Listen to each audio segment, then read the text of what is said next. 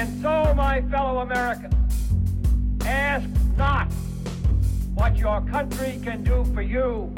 Ask what you can do for your country. In the councils of government, we must guard against the acquisition of unwarranted influence, whether sought or unsought, by the military-industrial complex. That we can, and so help us God, we will make America great again. What's up, guys? Welcome to another episode of the No Gimmicks Podcast. I'm your humble host, as always, Brady Leonard. Hopefully, you guys are having a fantastic week.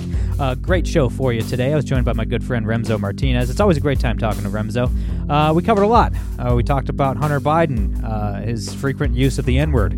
We talked about Mara Gay from the New York Times, about how she was triggered by seeing the American flag. Yikes. We covered a lot of stuff, some internal libertarian debates and all kinds of stuff. I think you guys will like it. Before I get to Remso, I want to say hi to our sponsors over at Bulk Munitions. Ladies and gentlemen, Americans have been buying guns at record rates. There was something like, 2.1 million guns sold last month. That's all well and good if you can find ammo, and I'm sure you can't. And that is where my friends over at Bulk Munitions come in. They have whatever you need in stock, whether you're looking for 9, 223, 556, whatever you need, they have in stock, ready to ship fast. All orders ship within 2 business days, no more waiting around. And the folks at Bulk Munitions are great. They want their work to serve a higher purpose. That is why they donate a minimum of 10% of their profits to Christian-owned and Second Amendment-supporting charities. They call it their ammo tithe. And if all of that isn't great enough, they're giving this audience a great deal. The first 25 of you guys to use the promo code TNGP21 at checkout will receive a brand new, absolutely free Blackhawk magazine case, either a soft-sided case for pistol mags or a hard-sided case for AR-15 mags. You get that on the house with the promo code TNGP21. You can see the special offer right now at bulkmunitions.com/TNGP. That is bulkmunitions.com/TNGP. Use the code TNGP21 at checkout to get that Blackhawk mag case on the house. And guys, if you haven't already, please follow us on Twitter at NoGimmicksPod. Please subscribe on iTunes, SoundCloud, Google Play, Spotify, wherever you get your podcasts. Make sure to subscribe. And if you like the show and want to get involved, you can support us monthly over on Patreon, patreon.com/the No Gimmicks Podcast. All right, without further ado, the great Remso Martinez.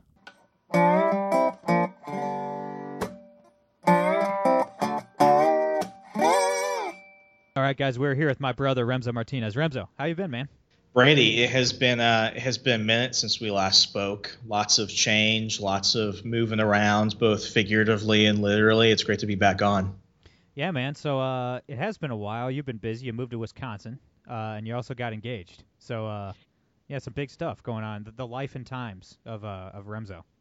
I feel like each time I come on your show, like I'm doing something completely different. Like one minute I'm doing super PACs. The next minute I'm working at GameStop. One minute I'm working for a newspaper. The next minute I'm working for like a Facebook competitor. And I mean, if you had told me a year ago that I would be in Wisconsin working for a think tank that's advocating for free market conservative statewide policies, and that I would finally have my own place, and that I would also be engaged, I'd think, man, that's I would like to move. I'd like to have all these things happen, but it's 2-3 years from now. The pandemic and COVID and just life in general, as I talk about on my show On the Run, it accelerated so many things. It killed some opportunities. It made some new opportunities, all ultimately for the good. But man, when I look at myself in the mirror in the morning, it's dude, my life is strange. I dig it. Oh, for sure. Things are going to keep escalating, too. You're going to come on in 2 months and you'll have 3 kids or something. It's wait, that doesn't even make sense. Kids take longer. Well, you see, this is how it happened. How's that physically possible? Yeah. Somebody saw a picture of me recently, and I think the last time I was on your show, it was when I first started growing facial hair. Mm-hmm. And now I got a message from somebody last night. They saw me doing a video recording that got posted last week for another show I went on, and they're like, at the beginning, it was kind of creepy because it looked like you were just hitting puberty again in your late 20s. Now when I see you with the mustache and goatee, it's I can't see you without it. It's so weird how that works. I'm like, that's good. That means I'm going to keep it. That means people are cool with it now. Yeah, man, more facial hair is typically, I mean, there are exceptions, but it's typically a smart move. Hey, I mean, it's an upgrade for dudes that, just want a little extra oomph in their look. I dig it.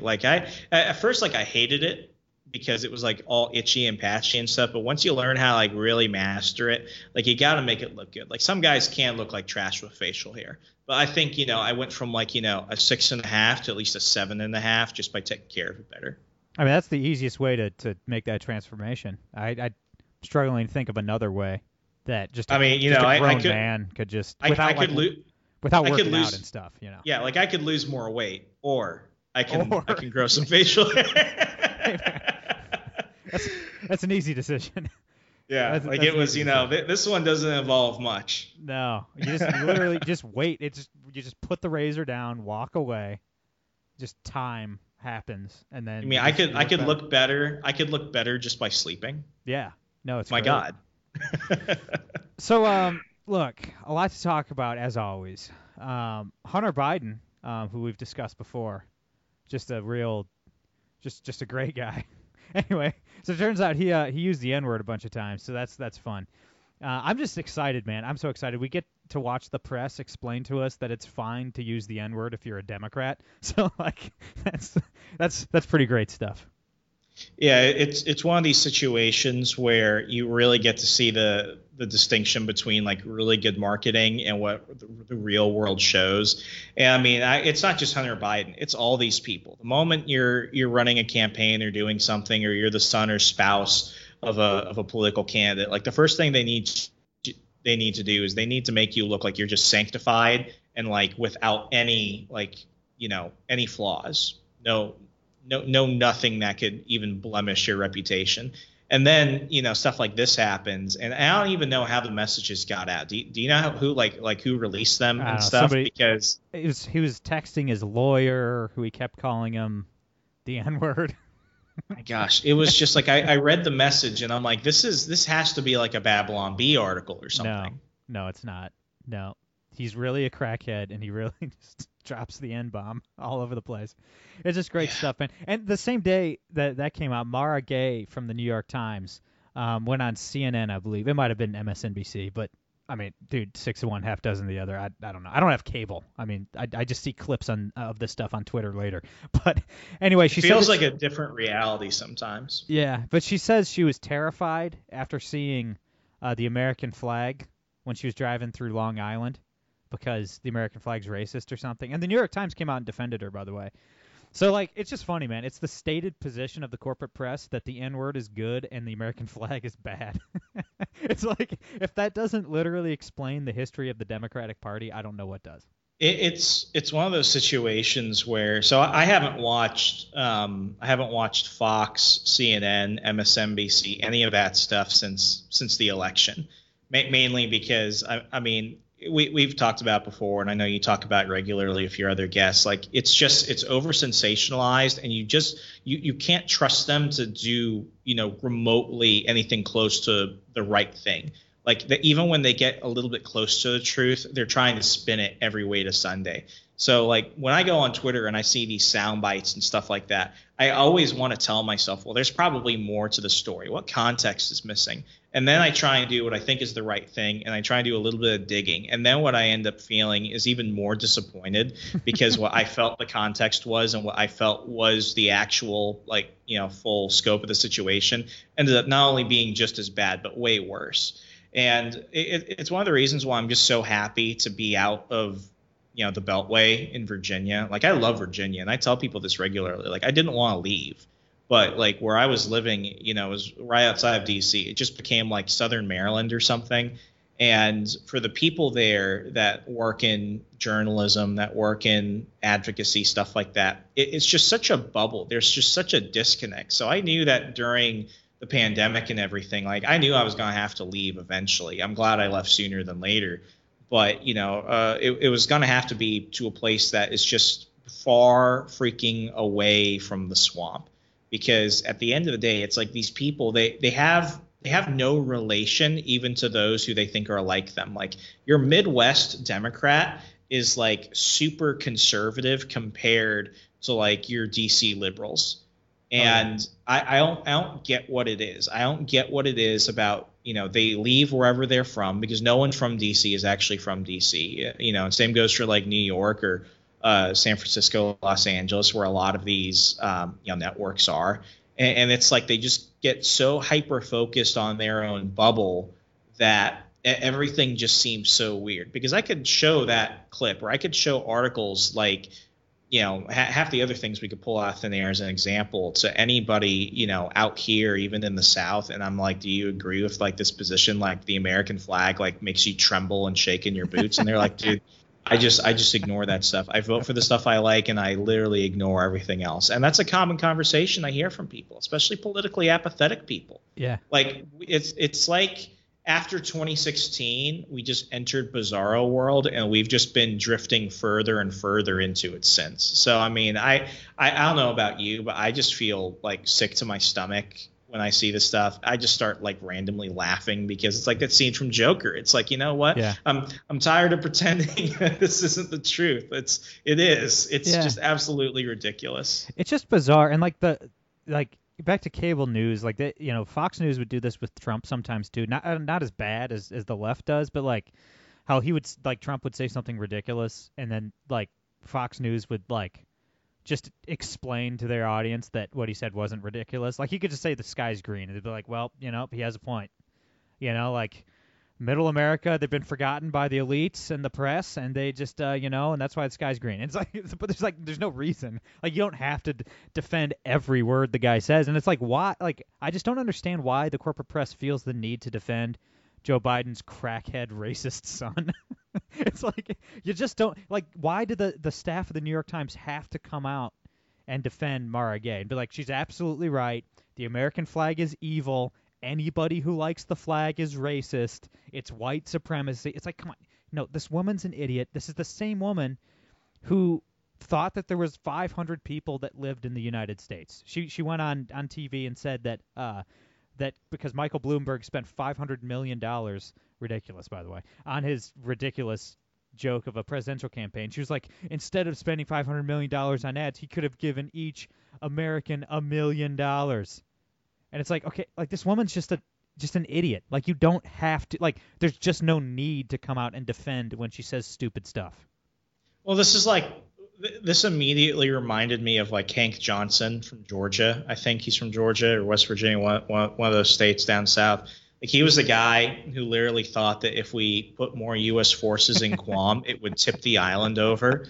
And I remember watching that video as it came out in like 2015, 2016. And whoever the general was who was speaking on like the Armed Services Committee, which it's like, what is Hank Johnson doing there? He just looks at the guy and he's like, sir, I don't believe that putting more people on the island will force the island to tip over. Yet that man has been there for over several decades, and he keeps getting reelected. Yeah. We're not. It's at the point where I think and this is just my personal opinion. I think there's this common myth that when we elect people, your average voter will say that they want to elect like the most qualified person. And then when you look at a lot of the individuals that we end up electing, it's almost never based off qualification, and it's always based off personality.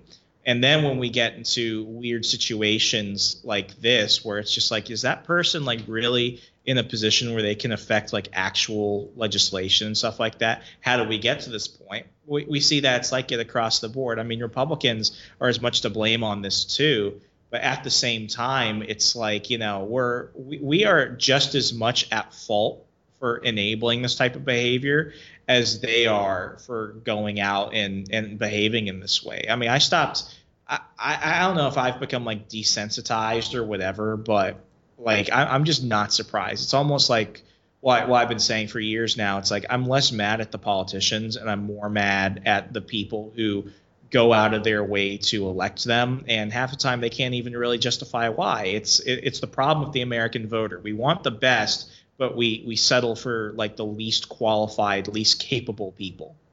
Yeah. No, I mean, you're absolutely right. You're absolutely right. I want to change gears here, a little bit of a rant here. But there's been a debate going on lately in libertarian circles and in conservative circles, basically the whole right wing. And that debate is whether or not we're both libertarians, so we can just talk about our perspective as libertarians, whether or not we're supposed to hate everything any government official does, even if it's a good thing, just because that person is a government official. And I say no because I'm an adult. Like, I'm an adult. I'm a 32-year-old man who can understand nuance in the world. But, like, people are up in arms about Greg Abbott, the governor of Texas, banning vaccine passports. You know, they're making the property rights argument. Oh, private companies can do whatever they want. Like, look, I just want to be free, man. I just want to be free. I want to be free from government tyranny. I also want to be free from all other tyranny as well. I mean, like, of course I wish that the government was so small it couldn't do anything, and corporations only cared about profit, not woke nonsense. And I wish everybody on Earth was a libertarian who, respected the non-aggression principle and all that. But that world does not exist currently, right? Like, we do not live in that world, so what do we do about it? You know what I mean? So I say, good on Greg Abbott. Ban vaccine, making people show their papers to enter anywhere is evil. It's an evil thing to do, whether it's government or private industry. It's just wrong. It's immoral. So I'm all about Greg Abbott banning it. What do you think? Yeah, I mean, this is one of those things that actually really does give me hope. In fact, I won't even say it's the fact that I'm happy that a governor took some big action against it. Personally, I was just really excited to see the Floyd Mayweather Logan Paul fight the other night that took place in Miami. We finally have like. Why would you be excited to watch that? It was a good fight, but it was also like one of the only big sports events. I'm a boxing fan, so the fact that I actually got to watch something where people were in the stadiums again made it just felt like normal, because like when I was watching baseball last season and everything, and you've got like the cardboard cutouts of people like something from I Am Legend in the stands. It's just at this point where it's like people can make their own choices, they can accept their own risks, and what Ron DeSantis is doing in Florida, for example, I mean that fight, it's really nothing on like a big scale, but for just regular people, even sports fans like myself, the opportunity to at least get to see that in a way that is like remotely normal and the way it's supposed to be, because that's how it's supposed to be. It's just a sign that I think conservatives are actually remembering that, at least statewide and locally, they do have authority. They can actually push back against this. It's funny because, I thought that they were going to ignore it after a while, and I think during the Trump years they certainly did. But at the same time, progressives also figured that out. We had Newsom out in California who was doing stuff to oppose Trump. We had Cuomo in New York, and I mean the list goes on. It's like when one party is in charge, the other one suddenly rediscovers the 10th Amendment and enumerated powers and stuff like that, and then they can go ahead and actually start running their states the way that at least they want to. Hopefully it's in the way that the will of the people want, who are residents there. But with Abbott, with DeSantis, with the whole run of them, what we're seeing is that Joe Biden can only hurt you if you really allow it to happen. And when you actually start putting the pressure on your state officials, and especially your governors, to do what the right thing is, you can block a lot of bad policy. So whether this is something that sticks on, I'm happy that we're at least seeing it in action. And when it comes to those COVID vaccine passports, it's so funny, because 10 years ago, the thought of, this happening would have just completely horrified progressives. And the fact that I see so many people, pushing for this, it's like, okay, are we going to do the same for flu shots? Like we're going to create like a neo-segregated society for those that have the privilege of actually like, functioning in like everyday life, and those who are going to get pushed into a corner. I mean, here in Wisconsin, we've basically gotten rid of most of the restrictions. I haven't had to wear a mask anywhere except to go to Home Goods to get some furniture for my apartment. But, private business who wants to do that, that's fine. The moment you start tracking people, I think across the board, it's more unpopular than you think. I've been ignoring the Twitter polls. I've been ignoring a lot of the other public polls that a lot of these publications pushing out, because it's almost always saying like, oh yeah, people want this. But if you actually just ask anybody on the street, they're gonna say it's unenforceable, it's unnecessary, and it's just like it's gonna lead to more problems than not. I just don't know what to say to the. I don't know what their end game is. The libertarians that are up in arms about this, right? Saying, oh, Greg Abbott, he's a tyrant. If restaurants want to make you show your papers, that's their right. And it's just like, okay, like, yeah, I guess private property and all that. Like, I understand that. But it's like, what's your end game? It's like these private businesses didn't cook up the idea of vaccine passports. Okay, that was not. Let's really kind of tie this back a bit. the people who are pushing for this the most, they're trying to go ahead and bring in like this, I'll call it like a center right crowd of supporters, because they keep saying, well, it'll be privately done. But here's the thing: when you've got when you've got the health department and all these other agencies like the FDA who are trying to go ahead and work together to build these standards, yeah, they can't enforce it, but they can go ahead and provide the incentives. So what's going to happen when you have like, Walmart, Amazon, all these other places? Well, Amazon is a brick and mortar store, but when you start having restaurants that are all opting into these new COVID protocols, there's always a kickback. There's always something they get out of it, whether it's tax breaks, whether it's, grants and stuff like that. Like they're benefiting in some way. So you have to really ask, like, is this private or not? And I debated, with a really smart economist a couple weeks ago, and he tried, backing up what Cuomo was saying in regards of, the New York standard of the COVID vaccine passports being backed up by blockchain technology, as if blockchain technology automatically makes it good. No, it's just, how it's being done. But just because it's in a way that some libertarians like on like a surface level, it's like, what the heck does that have to actually do with it? It's still a bad policy. Just because you package it as being, more decentralized, which blockchain does not inherently mean that something is decentralized. So just because you package it that way, or you say, well, it's going to be businesses doing it, it's going to be, the government walking around with like a free market puppet on one hand, and then the pundits on the other saying, isn't the government great? Yeah, they're absolutely great. But who's really doing the talking? Yeah, absolutely. And you're absolutely right that a lot of these, like, the argument, they're a private company, they can do whatever they want. I mean, my first question is, are they? Are they? Like, how much of the private sector is actually private? I mean, I'm sure, like you said, if these corporations want to institute vaccine passports, I'm sure they would be incentivized to do so financially by the Democratic Party. You know what I mean? They'd be getting paid to do this. And, I'm just not okay with letting the Democrats use the private sector to advance their dystopian agenda. You know what I mean? Like, these aren't. Yeah, I mean, corporatism and capitalism are to much exclusive. No, absolutely. And I think people. And I think people often get confused with that. So the fact that I've seen, self-identified free marketeers, people who push for voluntary association, basically saying, build your own grocery store or build your own version of this. It's like you can only do so much. And I think that's incredibly condescending to, working class people that just want to move on with their life and provide shelter and food for themselves and their families. It's like you can't just say, well, get with the program.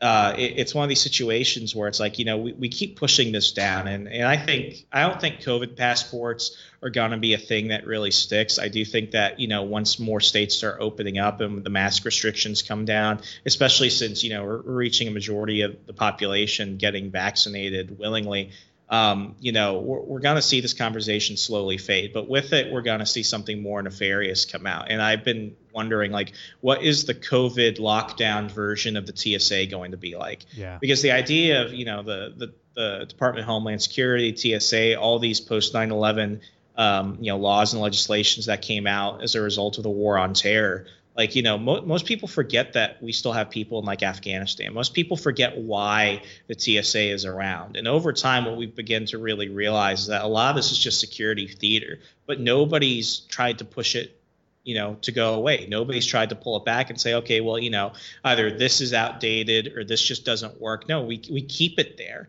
And I don't think that, this is going to be one of those situations where it's like all these power grabs and all these like really, really authoritarian policies are just going to go away. Like we're going to start seeing, a permanence in certain policies that came out of COVID and the pandemic. And that really terrifies me because government rarely returns power that it takes. Yeah, no, you're absolutely right. And for that reason alone, I'm fine with, look, I hate the state as much as the next guy, but if some governor wants to ban objectively evil, tyrannical things, I'm not gonna complain, man. I'm not gonna complain. One more topic before I let you go, man. I think that the Democrats have a serious Kamala Harris problem on their hands. I mean, look, when you get dismantled by Lester Holt, like, boy, oh boy, you really suck at this. And for anybody that missed it, I'll tweet out the clip when the show's up. But Lester Holt on NBC asked her, why she hadn't gone to the southern border after Joe Biden, 3 months ago, put her in charge of the border crisis. And she responded bizarrely with, "We've gone to the border," whatever that means. And then Holt rightfully clarified and said, "No, you haven't gone to the border." And our brilliant vice president's answer was to say that she didn't go to Europe either. And then she proceeded to laugh hysterically like a sociopath. So it's like, man, I think, I don't know, man. I'm sure that the thought behind Democratic strategists was that Biden wasn't going to run again, and Harris would be their guy, or girl, I should say, in 2024. And I think they're hoping and praying that Biden runs again, because Harris is just terrible. Look, if you aren't, how were you not prepared for these questions from Lester Holt? Lester Holt is a Democratic hack. Like, he is an ally. He's trying to make you look good. Like, how? How are you this bad at politics? I mean, is anyone really surprised that politicians said they were going to do one thing when they were campaigning and then to get elected and everything is just completely different? I mean, this is one of those situations. It's not just that, though. I mean, I expect that, but like, if you man, the White House is the big leagues of American politics. Like, how do you ascend all the way to the vice presidency with the complete inability to see the most basic questions from journalists coming? Hey, man. We live in weird times. We do. We live in weird times. That's all I can say about it. And I mean, I'm just surprised. I'm surprised they let him ask that question, because when it comes to the media right now, it's like, if I go on certain right-wing networks, of course they were never really pushing back on Trump. Well, except for some people at Fox News, but that's a completely different thing. And then, with everything we've seen from the mainstream left-wing media, it's been, just softball after softball. It's almost, propaganda. I like what George Orwell said, and it's ironic because we're recording this the day after the anniversary of the publishing of 1984. And I think, in like the 30s, he basically wrote something like, anything other than critical objective reporting by a newspaper is just propaganda. Yeah, I'm surprised that Lester Holt hasn't, had to issue an apology for being mean to Vice President Harris. Like, kudos to him for asking, a genuine question. I saw the clip briefly. I wish he had done a little bit more, follow up with that. Like, I think he kind of just let it drop, because I think he may have felt uncomfortable by the fact that Kamala is really trying to avoid giving a concrete answer to that. But, I mean, this is the new environment we're in. I think we're going to have to see a new type of media, a new type of journalism, ethic pop up, because this is just not working. And even when it does, it flounders as soon as it walks out the door. Yeah, I mean, you're absolutely right. It's just fascinating, man. It's fascinating. I mean, we knew that Kamala Harris was bad at this. We saw what Tulsi Gabbard did to her in that debate, basically ended her candidacy. But it's like, even at the time, I'm like, Tulsi Gabbard's not a great debater.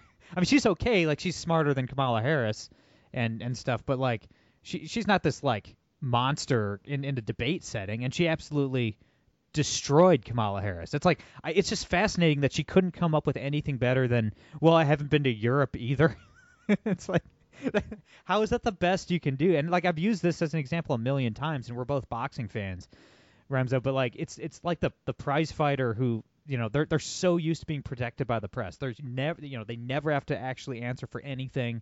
They're never held to account on anything they do or say. And they're like the boxer that gets lazy, man, who fights a bunch of tomato cans and doesn't work out because they're rich and they don't want to get up early and run before going to the gym. And they get knocked out in 30 seconds because they just, they're not prepared, and that's what a lot of these Democratic politicians are like. I mean, they don't have to work out. They're not using that muscle that Republican politicians have to use to combat the press, to come up with good answers to hard questions.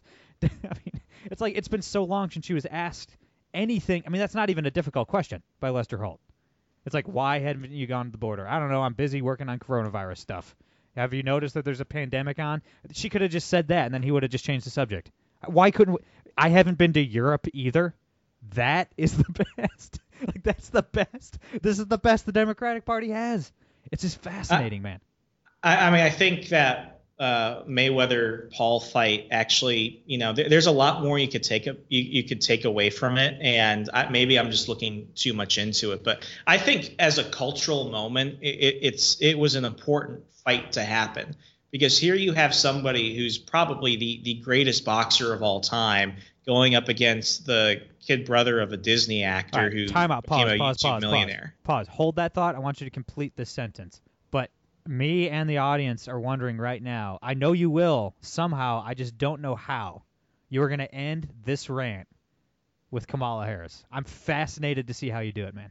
Yes. I'm fascinated. With boxing, it's really one of those sports where you can't fake the punches. Right. Like once you're in the ring, like nothing else matters outside of it except what happens in the arena. And despite all the crap that people have said about Logan Paul online getting ready for this exhibition fight, which my only criticism is, like, my girlfriend threw more punches and gives less hugs than what I saw with Mayweather and Paul. I will say that.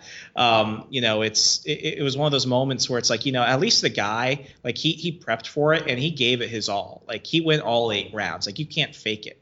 With politics, once they actually get elected, it's almost like we forget that it's actually where they have to perform. It's actually where they have to show they're good.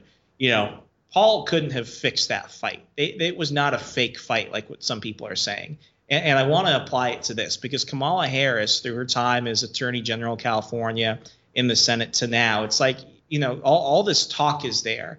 And we see it with Joe Biden, too, especially with somebody who's been in government since, he's just been there forever. It's like this is the time where, we should actually pay attention to what they're doing and what they're not doing. And, this goes for politicians at every level, regardless of party. It's like this is when you can't fake it. This is when we remember it doesn't matter what you did or said on your campaign. What we need to really hold you accountable to is what you actually did when you were in power and you had the influence and authority to get things done. Because in a world where Logan Paul can actually go 8 rounds of Floyd Mayweather, there's no excuse why these politicians shouldn't be doing the bare minimum of what they're expected to do. And they should be held accountable for this. That was an absolute journey, my friend. Love it.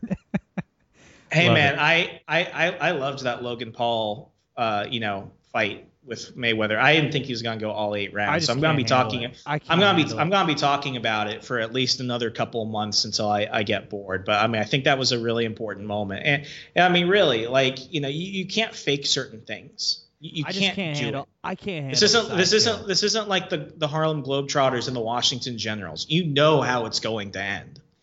I can't handle the sideshow stuff, man. I just can't. I love boxing. I love MMA. I just can't handle the nonsense. You think Floyd Mayweather is gonna go ahead and fight someone he knows he can easily take down? I mean, he's 45 years old. He shouldn't be fighting anybody. He's 50. I think he's 44 or 45.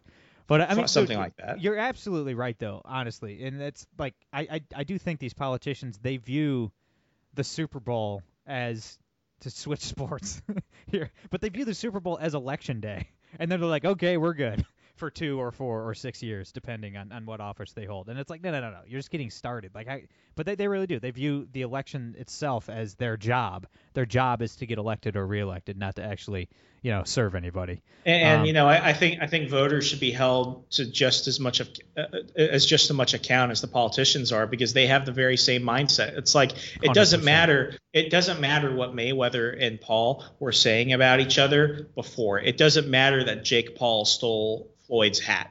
What mattered was what actually happened in the ring. What actually matters is what happened when they were in office. You see it. I mean, you see it clear as day with Biden's policies. Going back to the border policy, you see, AOC's reaction and stuff. Like it's their life's goal to get Republicans out of office so they can, remove these poor children from cages. Joe Biden's elected. There's 10 times as many kids in cages. They're like, no big deal. At least our side won. It's like, come on. So, Remso, I know you got to go. You have a heart out here. We know you are the host of On the Run and Second Print Comics, and you have a third podcast dropping soon. Tell us all about it. I am super excited to announce here. Originally, we were going to air the Badger Institute's first podcast, Free Exchange, on Wednesday, June 15th. But I'm happy to announce here that we're going to actually release it a day early. We're going to have an awesome pilot episode with me interviewing our president, Mike Nichols. And then we have an amazing interview with Kevin Hermaning. He was one of the Marines who was taken hostage during the Iranian hostage crisis in 1979. He's currently the president of his local school board. He was directly involved with a lot of the policies to try and get children back in school safely, trying to get them back in a physical learning environment. And what I love about this program, it's going to be a long-form show, but it's going to be bi-weekly, so twice a month. We're trying to remind conservatives that they have more power than they actually think they do. And what happens federally may impact you. Whoever's in the White House may impact you. But at the end of the day, what goes on in your local and state government is going to have much more of an impact on your life than you could really imagine. And I think the one positive outcome that's come out of a lot of the questions regarding, what this prior election meant, especially with everything that happened the past year with the pandemic and the lockdowns, we're starting to see that if you don't pay attention locally, it doesn't matter what's going to happen nationally when you begin to lose your freedom in your own backyard. So we're going to be talking to experts, who are actually developing the solutions that people can try and copy and implement in their own states. We're going to be talking about things that a lot of folks might not think are coming, especially from a state-based think tank. But the Badger Institute team is putting together a real heck of a show. And I think, whether you're into, big policy discussions or not, you're going to empower yourself and sound smarter around your friends when you talk about these things. So just for that alone, I think people should check it out. It's free exchange. It's coming from the Badger Institute, Tuesday, June 14th. Can't wait, man. Everybody make sure to subscribe on next Tuesday, the 14th. And also subscribe to Remso's other shows, Second Print and On the Run. They're both great shows. And follow Remso on Twitter. He's great. That's all I got for today. I'm Brady Leonard. I'll be back on Monday. No gimmicks.